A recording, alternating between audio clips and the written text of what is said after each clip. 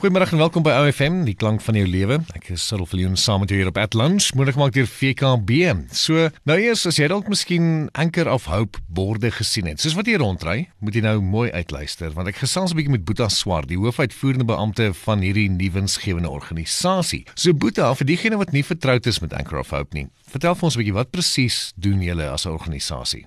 Want ons is 'n organisasie en ons bring hoop in die stad deur verskeie projekte waaronder ons baie fokus op werkskepingsprojekte, maar ook skoonmaakprojekte en die maak van sekere produkte, maar ook om kospakkies en sulke goed waar mense behoefte het te gee in die stad. So ons probeer hoop bring deur 'n verskeidenheid projekte wat ons doen. As jy so 'n bietjie wil uitbrei oor wat julle tans mee besig is? Ag man, ons het op hierdie stadium met ons 6 projekte wat ons doen. Ons het 'n opleidingsprojek, ons het 'n kos en klerebank waar ons kos en klere gee, en dan het ons 'n pregnancy crisis center waar dametjies gaan wat verwagtend raak, en dan het ons ook 'n projek wat banke maak en corporate gifts, en dan het ons 'n projek wat sanitêre doekies maak, wasbare sanitêre doekies, en dan die mansskuiling in Bloemfontein is ook deel van ons. En ek wil vandag so 'n bietjie meer oor hom uitbrei, want baie ouens sien hierdie mense op die straathoeke rond staan. En dan bel hulle ons en vra, hoorie,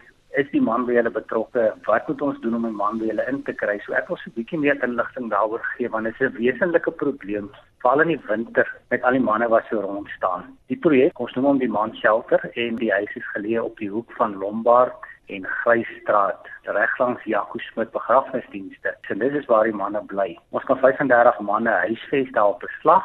Ons het op hierdie stadium so 25, en ons verkies nie manne nie ouer as 55 te vat nie. En die rede daarvoor, ons het 'n besluit geneem dat die manne wat by ons is in die huis moet almal werk. Nou, aan boord het gekom die West Dean Neighborhood Association, en hulle het vir ons 'n kontrak gegee, en as julle daar in West Dean rondry en julle sien so netjies en skoon, en daar's manne wat skoon maak, dis ons manne daai. En dan betaal ons daai manne R25 per uur, en so kry hulle inkomste vir die dag. En dan in die aand betaal hulle verblyf R40 per nag, en vir dit kry hulle 'n bord kos, 'n warm stort en 'n lekker warm slaapplek. Die volgende oggend 'n lekker beskuitjie, 'n lekker ontbyt, en dan gee ons vir hulle toebroodjies werk toe. So ons verkies dat ons manne werk, en die rede daarvoor is dit bou hulle self op. Dit gee hulle menswaardigheid as hulle die dag uitgaan om te werk, en hulle kan die aand terugkom om te betaal vir dit wat hulle kry. So ons het 'n bietjie 'n ander benadering tot die skuilings, en baie van die manne wat so op die straathoeke staan en bedel, ons wil dit graag nie hê nie. Ons wil graag die ou se menswaardigheid teruggee, maar ook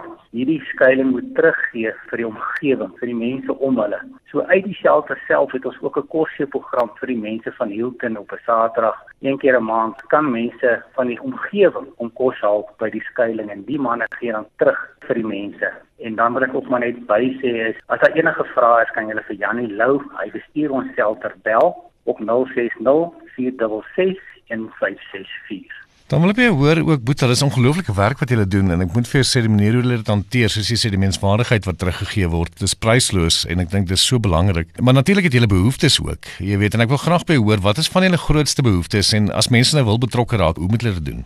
Spesifiek op die shelter, wil ek net sê, of die behoefte daar is maar spuitgoed, weet, rol om seep, waspoeier, en dan is daar kos, daar is nog kerke wat vir ons kos gee, in die vorm van rys, of vleis, of brood. Ons het veral 'n baie groot behoefte aan brood, want ons moet hierdie manne in die dag brood gee as hulle gaan werk. So dit is maar ons behoefte wat ons het by die shelter self. En ek wil graag hierso noem van die ander behoefte wat ons het, is dat mense moet betrokke raak. En ons in Koerant, saam met julle OFM, het 'n kompetisie hierdie maand begin wat op 'n maandagse basis gaan gebeur, waar ons mense gevra het, nomineer 'n parkie of 'n plekkie wat ons kan gaan skoonmaak vir julle, wat die omgewing of die community niks kos nie. En hierdie maand het Duimpie pre-primêr daar by Bloemfontein Hoërskool gewen, en ons gaan 'n bietjie vir hulle skoonmaak. En ons vra regtig die mense om deel te word van OFM en van Koerant, en deel te word van hierdie maandagse ding waar dit sê maar jy kan plek stem, en ons gaan maak dit skoon, en dat die gemeenskap hoop kry.